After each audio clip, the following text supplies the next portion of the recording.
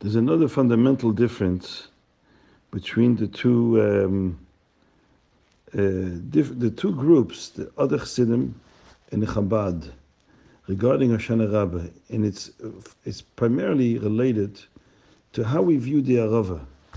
The Arava is always seen, and in generally, outside Hasidus Chabad, as the least valuable member of the community.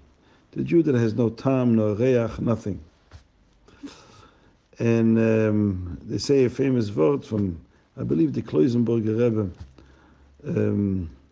that he would say that we have the Arava in the Arba Minim, together with the Lulav and Esrik and the Hadassim, and we shake him together as one. We make achdus between all different levels of Jews. But once you separate the Arava and you hold them separately, we beat them to the ground. In other words, of course, he said it as a joke, in a humorous way, but to point out that if you are in the category of the Arava, make sure you stick with the more valuable members of the community, because that will give you value as well. But once you separate yourself from them, you become worthless and you're worthy of being beaten to the ground. And comes Chassidus Chabad and turns it on its head. It says the Arava is actually the deepest Jew of all.